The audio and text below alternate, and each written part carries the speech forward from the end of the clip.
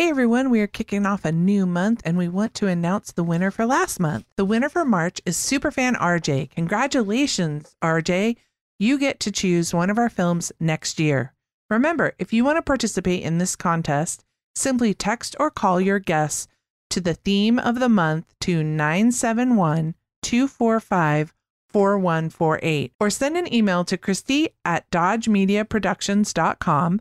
Check out the show notes for this information and links to find this out. Throughout the month, you can guess as many times as you want, and the winner will receive a shout out on our episode like this, a shout out on social media, your name posted on our website with the number of times you've won for the year, and each month one winner will get a video message from Mike and get to select a film for the podcast in 2024. In addition to that, every single person who submits a guess will get their name in a hat. So if you guess 12 times, you get 12 entries, correct guesses, that is. At the end of the year, every person who submits a correct guess will be entered to win a $100 Amazon gift card. So congratulations, Superfan Jake, and look out for our social media for the month of April. A big clue will be there to help you decide what the theme for April is. Have a good day, everybody.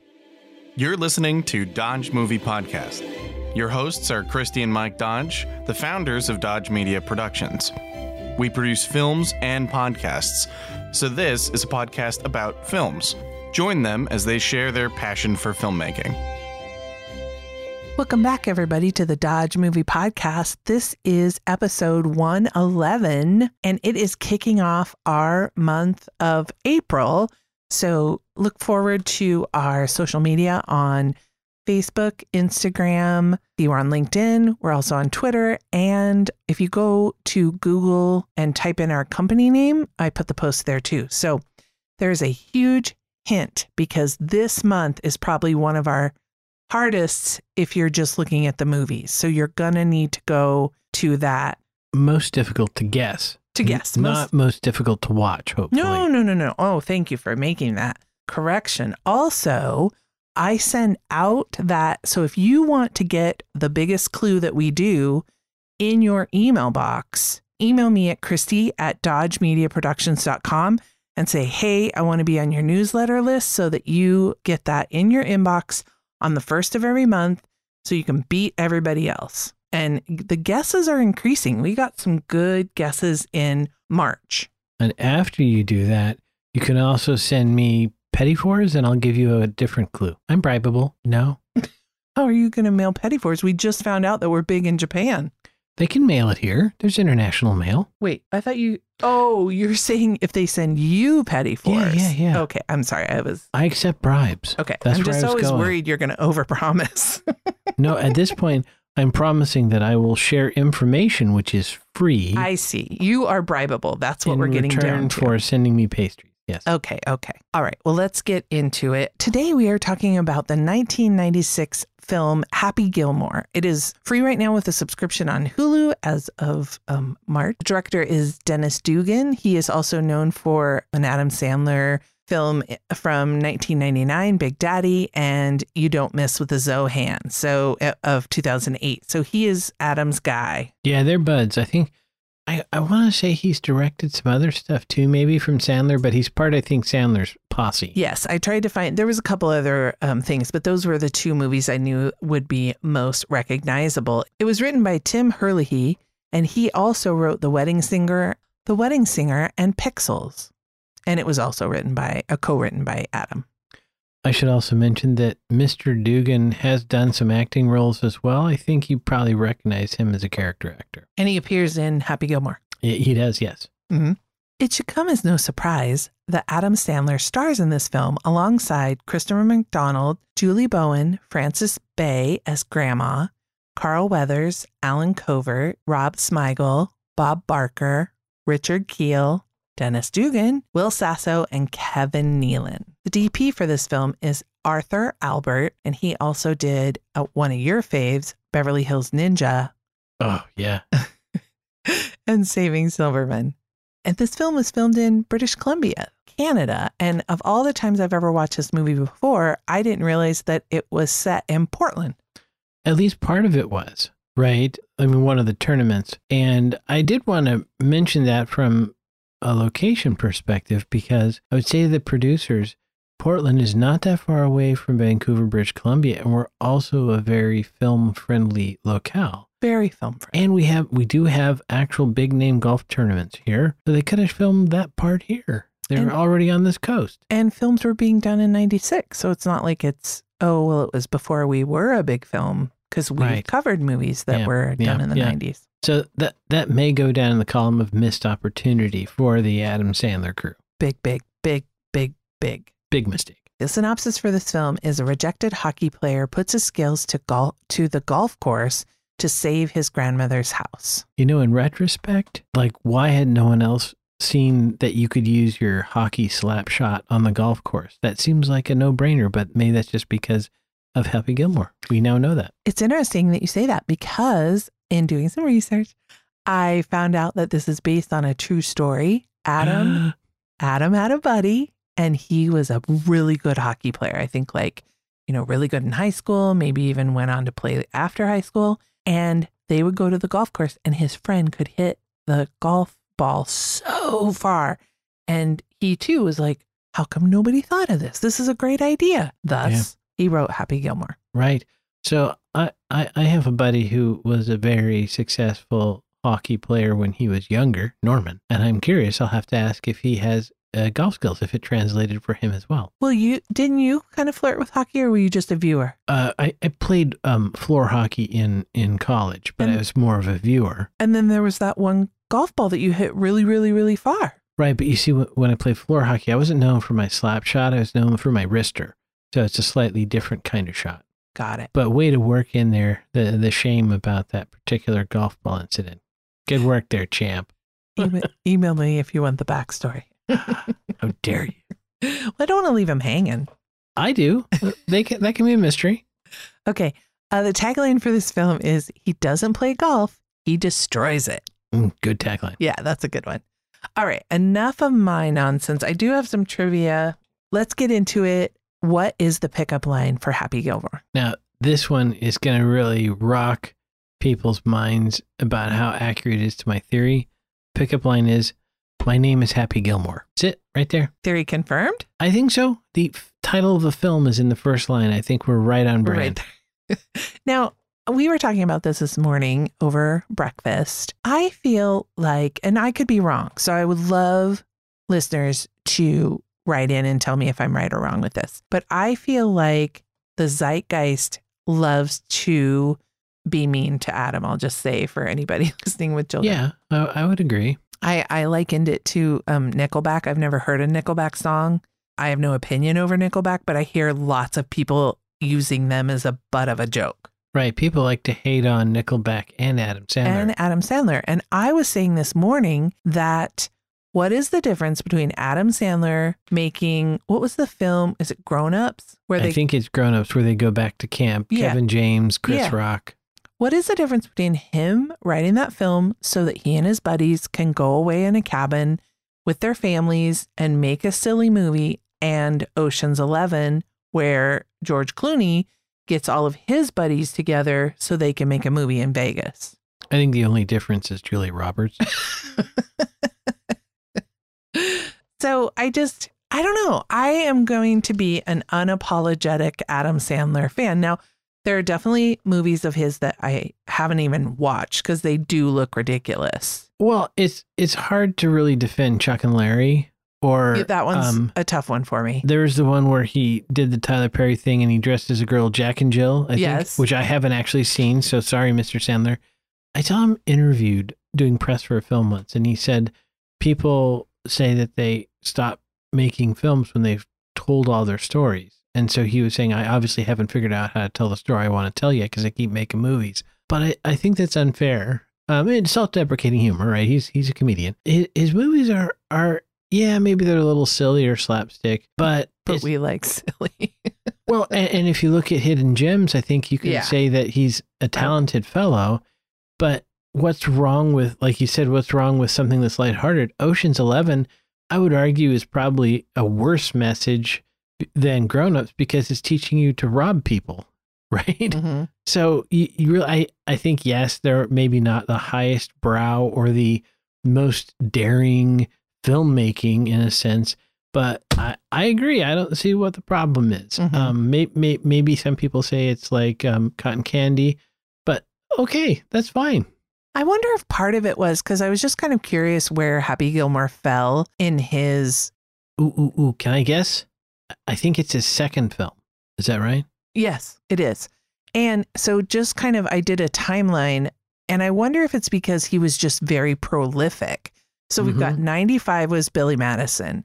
He did Saturday Night Live from 90 to 95. Okay. Right after he left Saturday Night Live, now he does Happy Gilmore. The same year he does Bulletproof, or at least it comes out, right? Then there's a 1 year break, but he was probably filming because then The Wedding Singer and The Waterboy come out in 98. Both films in the same year? Mm-hmm. Wow, he works quick. And then Big Daddy came out in 99, Little Nicky in 2000, and then Punch Drunk Love in 2002. So within the span of 7 years, there were almost 7 movies, eight movies in 7 years. So I wonder is that why it was just overload? That could very well be. Yeah, you can get saturated with someone. Anyway, my 2 cents, they're definitely hit and miss. I picked more of the ones that I liked. I think he started to maybe try. I didn't really like Little Nicky. I loved Big Daddy. Big Daddy was good. I think Happy Gilmore is my favorite Adam Sandler film. It was the first Adam Sandler film I saw. But I think the ultimate plot line of this kind of lovable loser who meets the girl and ends up with the girl and grandma gets her house back. But what's really wrong with that? Right. Yeah. Right. Yeah. It's a very straightforward tale. I was thinking kind of a little bit of fish out of water and a little bit of a redemption, right? Yep. Yeah. For cinematography, the 2 notes I had is, and I meant to try to look this up, but how did they do that golf ball shot at the very beginning? And you brought up the point when we were watching it, and this is one of our pauses. In the world before drones, how did they do that shot? It was amazing. And I don't think for his second film, right after SNL, he would have the budget for CGI in 96 to do that shot. And it looked too low to be a helicopter. Right. It did, but that doesn't mean it wasn't, but... did we have the technology like they use on the football field with the cables? Could they have stretched a cable? I think we had that technology, but I think that would be too far, would be my guess. I think it was either a helicopter or maybe like one of those, what's the like ultralight little planes with the hang glider part with the motor behind them or something like that. But I'd love to know. Maybe we could have the cinematographer reach out to us and let us know how they did that shot. I will try to find out. And if I find out, it will be in the show notes because that is something I meant to. The other thing I noticed is there were a lot of overhead shots. And I wonder if that is because with golf, you're trying to capture the sense of space, right? Golf courses are probably less visually exciting from ground level than they are from above. But even when it wasn't golf, like sometimes he was just looking up into the sky and so you're looking down at him looking up. I felt like there was another one, like maybe around the alligator or something anyway. And then I also noticed some Dutch angles, which for the layperson, it's the camera kind of cants to, and then maybe that's not the right term. You should explain it. Well, if you think of the horizon as horizontal, it is tilted. It's sloped. For those of us of the right age, it's how they filmed every villain's hideout in the Batman TV show with Adam West. Love it. I'll also look up an explanation for a Dutch tilt. Yeah, a Dutch tilt. With the cinematography, one of the things, and this is maybe not strictly cinematography, more open titling, but they did home movies. The opening sequence looked like it was home movies of the era. So they were shot on Super 8. So they did the saturated colors, the graininess, the 1:1 aspect ratio, and all of that, which I thought was interesting. Again, in 96, I assume they did that practically, maybe not necessarily with the Super 8 camera, but in camera as opposed to post. But I thought that was an interesting thing. And then I noticed 3 separate montages. Mm-hmm. So that was, it was a montage heavy film, which I like. Mm-hmm. So another reason maybe people... they respond is that too many montages for the average person? So did you make note? I wrote down that there was a golfing montage, obviously. I actually had, all 3 were golf related. The first was in his first golf tournament. Then there was a mini golfing montage. And then there was him golfing against Shooter in that last tournament. They had that as a montage. Mm-hmm. And speaking of Shooter, there were 2 other actors that auditioned for that role. One being Kevin Costner. And so I wonder where this falls with Tin Cup. Oh, yeah. Was this before Tin Cup or after? Or did this give him the idea he wanted to be a golfer? The other one was Bruce Campbell. Oh, wow. Which I don't think it would have been maybe as big. And so I was listening to Chris McDonald. And at first he didn't want to do this because I love this. He was playing a lot of dicks and he didn't want to play another dick. Right. Well, I think it's a danger. You don't want to be typecast as a dick. So, but he talked to Adam and he was in, and he said like the thing where he would shoot the ball. Nobody told him to do that. That wasn't in the script. He just, the name Shooter McGavin. And so he would do that kind of like boasting motion at the end of a good shot. And so he has people come up to him all the time, kind of, quoting his own lines and doing that movement. So I thought that was funny. So a couple of fun parts about that. One, I'm such a moron that I didn't notice that until the latest viewing of this movie, which wasn't my You mean first. That he did that kind of shooter thing? Yeah, I didn't notice that at all. And it's right in the name. Mm-hmm. But the other thing is, and I think we've mentioned that some previous podcast, at one point I was doing a bunch of conference calls while driving, and someone insisted that you register your name, which I thought didn't matter if I was just listening. So I would always give my name as Shooter McGavin. And they argued that's not your legal name. And I said, yes, but you know who it is. So it serves its purpose. It's the chucklehead in the conference Totally. call. This chucklehead.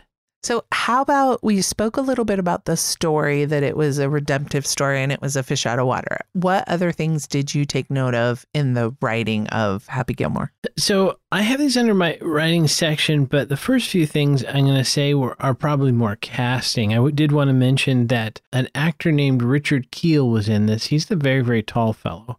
And you might know him as Emil Muzz from the Dragnet movie with Aykroyd and Hanks, or he was in a Bond film. And unfortunately in this film, you could see he had a very hard time moving, whatever the physicality of him being that tall.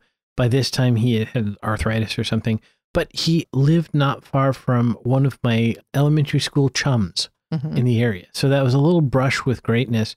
And when you're like 7 feet tall, all the kids in the neighborhood know you, right? Hard to hide. And I will also mention that the girlfriend that breaks up with Happy early in the film, her name is Terry. She's played by an actress named Nancy Hillis, who is also in a film called You're Baking Me Crazy, which is a Hallmark movie about food trucks set in Portland. What a great idea to write a movie about food trucks set in Portland. Yeah, right? It's perfect.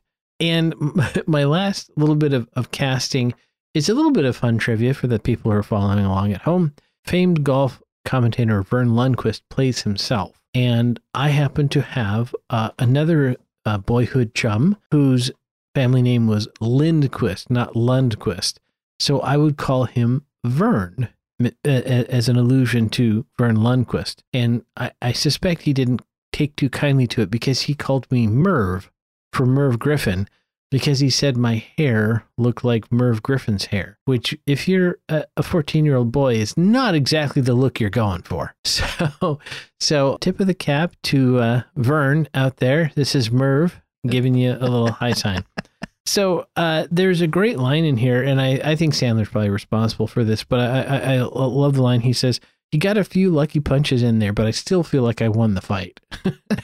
And that sounds like every hockey player I've ever met, right? I think I still won the fight. It was interesting in this day and age to have an alligator. And so my note was no alligators were harmed in the making of this film, but one came pretty damn close. And I did want to ask, from a movie making perspective, if you thought in 96, because this was, a number of years ago, almost a quarter century, gosh, we're old, is how did they cast for the short-statured fellow who rode a tricycle through the film?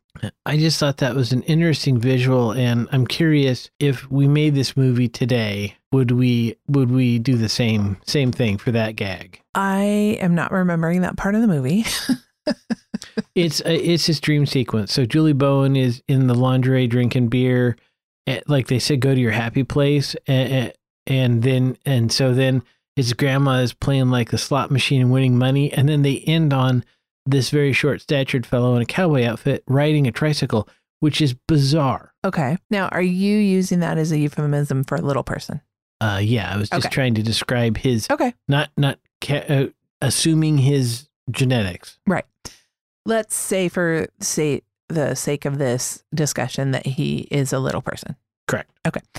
I think definitely people would be more mindful. The way that you describe it in my vague memory of that, I don't remember him being the butt of the joke. I mean, he's in there obviously for comedy, so that's where we get a little squeamish, right? Right. I think like if he was just one of the people watching the golf match, or if he was a caddy, and he was portraying a part that had nothing to do with his size, I think it's fine. I think, in fact, why not? But if it is meant to be of a comedic nature, then like, I just think, we think twice now. I don't think we were thinking of that in 96. And again, this is an Adam Sandler film. And as we talked about earlier, sometimes his humor is a bit more edgy. But I thought that's one thing that kind of stuck out to me, both from a writing and a production standpoint. Like, I wasn't really sure why that character had to be an adult male of small height as opposed to a child dressed as a cowboy on a tricycle. I mean, I felt like they cast that actor for the punchline, but I didn't quite get the gag, and I wasn't sure kind of how we would go about this from a filmmaking perspective. That's very kind and sensitive of you. Oh, well, thanks. So I know you are going to get super excited with this next. Oh, yeah. Already. Thank you. Thank you for your enthusiasm.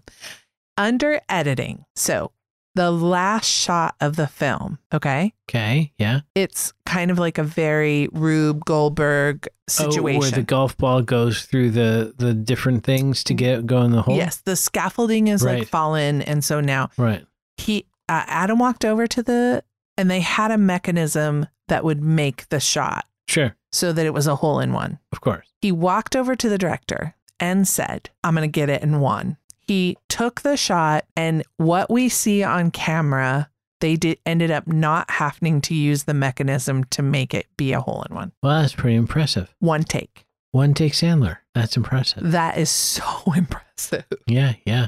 I think if there weren't more people on set that probably could vouch for this, I wouldn't believe it. Right. That's amazing. Isn't it? Yeah, yeah. Okay. Good job, Sandler. A film set in the world of golf has a good opportunity for some fun costumes. What was your takeaway about the costumes? Well, I was going to say, I'm not sure I really cared for the look of the work boots with sweatpants, but I think it worked with his character, right? Not particularly. I think Christopher McDonald and Kevin Nealon's outfits perfectly landed that kind of, I don't know, I guess you would say douchey look of most golfers. Julie Bowen's wardrobe, I wasn't quite sure about. And part of that is because I don't follow golf well enough to understand the people who are communications directors for the PGA. But I did notice that her contract did not have a no lingerie clause because Adam kept putting her in skimpy clothes left and right. He really got his money's worth out of that one. I'd be curious where this falls in her. Right. I feel like it's the first time I saw her. And so maybe that they're like, we need a pretty blonde gal. And she's like, okay, I'll do it. What do you call that? Like your credits? Your career, your oeuvre. Yeah. I'd be curious where it falls in her list of credits. Yeah, because certainly that's the first time I saw her. The first thing I remember her. Mm-hmm. Right. And she was, I think, I mean, if not top billed, she was, the romantic interest. She was high up there. Was she in Two Guys, a Girl, in a Pizza Place? That was Traylor Howard, I think. But she was in a sitcom, and not Ed. She was in a sitcom, I feel like, before Ed. Okay, so free high five to the listener who calls in and tells us what sitcom she was in. There you go. Okay, how about some head trauma? Oh my gosh. This is by far the most head trauma we've ever had in a film we've talked about on the podcast. Ding, ding, ding, ding. I mean, I could go through it all, but... Would you like me to just include it in the show notes for brevity? There are 10 lines of head trauma. Okay. It's constant. Okay. Let's just... you can give that to me, and we'll put it in the show notes, but there is one major scene with some head trauma that we have to discuss. Right. And that's Bob Barker. I think it's your favorite scene of the whole film. It sold me on the film. Yes, I have when I talked to Brennan about this film, that was what he referenced. That's our oldest son. I have a vivid memory of you just belly laughing. Yeah, just laughing my butt off. Hard when you saw this movie. Yes. So credit to Mr. Barker, because he may not be a boxer, but boy, he sold it. He moved like he knew what he was doing. And you can see the editing, how they edit around. There's a stuntman at one point, I'm sure, but there's some really good editing and cinematography there. That fight looks really real. And Bob Barker just beats the crap out of Adam Sandler. And that is pretty awesome. I still love that fight scene. Okay. So in my research. Right. So Bob Barker's manager came to him with the idea that he would get in a fight with Adam Sandler. Right. And he said, who wins? I love it. And his manager goes, well, you win, of course. And he goes, okay, I'll do the movie.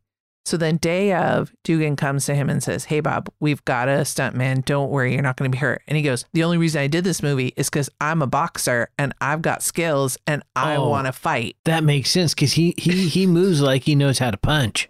And so he says he did all the stunts. Now, I was paying attention during this most recent viewing, and when they roll down the hill, there's a shot of a face that is not Bob Barker's. Yeah, I'm pretty sure the rolling, that was the one thing I was pretty sure wasn't Bob, but the rest of it I think he did. But I think the fisticuffs he did. I think you're totally right. I'm telling you, that makes tons of sense because when he gets in his stance and he punches, he looks like he knows what he's doing. Totally. It's so great. I actually will link this scene because it is just so funny. If you've not seen this movie, do yourself a favor and at least watch that scene. At least watch one of the greatest fight scenes in cinematic history. And if you don't know who Bob Barker is, look him up. Oh my gosh.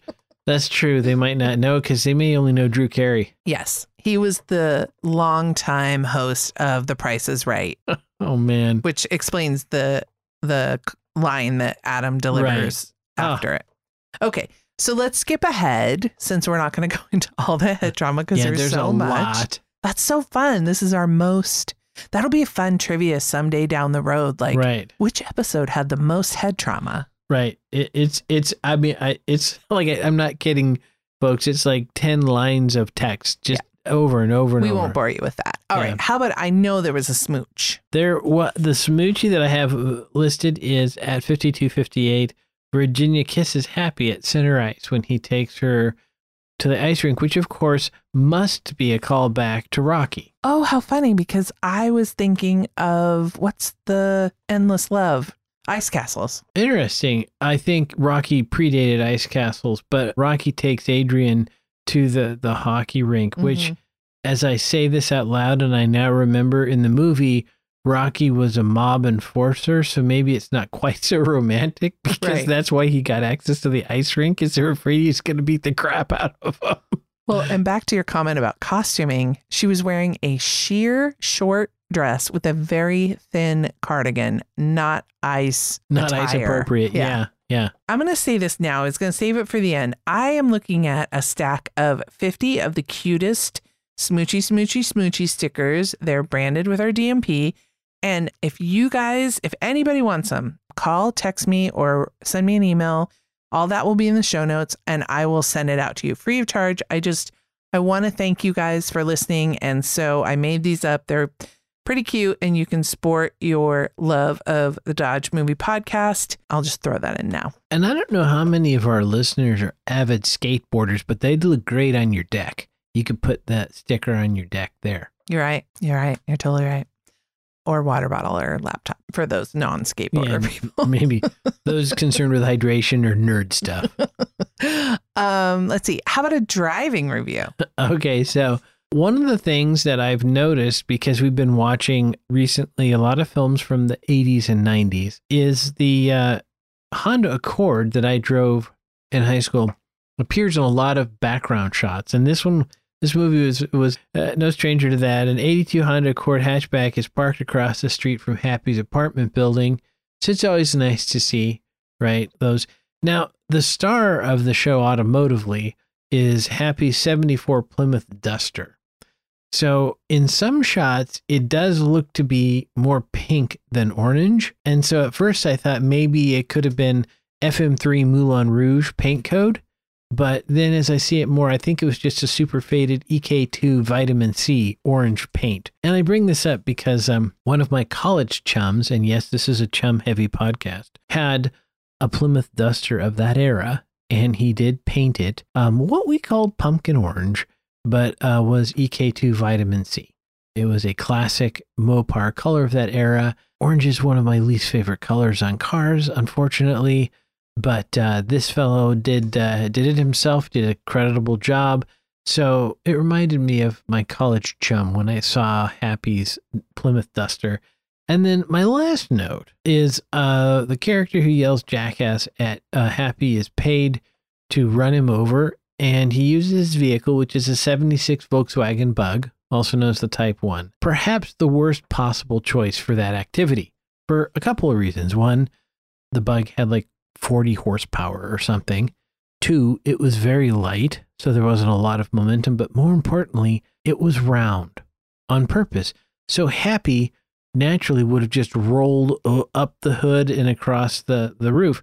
Now what you want is vertical, flat face so that all the force catches your victim. So that was not a very good choice of vehicle for assassinating. So kids, don't assassinate people, but if you do, probably pick a better car than one that's round. All right, shall we go to the numbers? Let's go to the numbers. Okay. Before I go to the numbers, I'm going to tell you that I found out that Happy Gilmore 2 has been battied about. Oh, no. And the idea is that Happy and Shooter would go on the senior tour. That's awesome. Yeah. Here's my money. Yeah. So keep your fingers crossed. I've heard rumor. I don't know if it's officially been greenlit, but they're talking. Get me Sandler's number. I got to talk to him about this one. This movie had a budget of $10 million. It made domestically about $38.6 million. Adjusted for inflation today, that would be like $80 million. So that's a pretty good.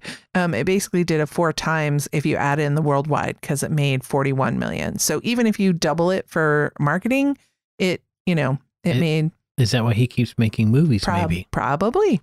Got a 7 out of 10 on IMDb, which, as we talk, there have been some good movies that we've talked about that get 6 out of 10. So, people like this. Critics didn't like it as much.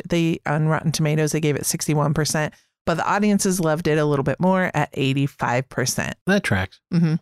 It's an hour and a half, just over. It's rated PG-13. It's tagged as a comedy sport, and it is a Universal Pictures.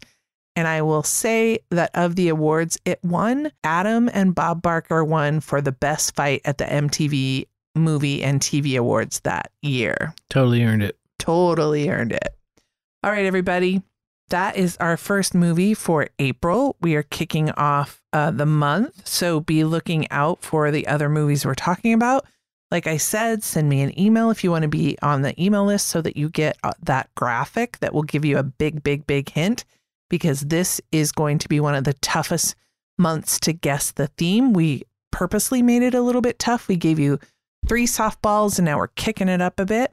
Three golf balls. That doesn't really track. Never mind. Yeah, softballs is fine. You can call or text those guesses to 971-245-4148. You can also send me a note. You can tell me what you think. You can tell me what film you think we should do. You can tell me that you don't like the sound effects or you like the sound effects. I've heard both from local fans. So please feel free to reach out, and we appreciate listeners from all over the country. Thank you so much. We're hearing from you, and we really appreciate it. But above all, never forget, Dodges never stop, and neither do the movies.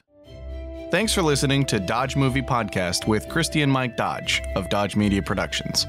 To find out more about this podcast and what we do, go to dodgemediaproductions.com.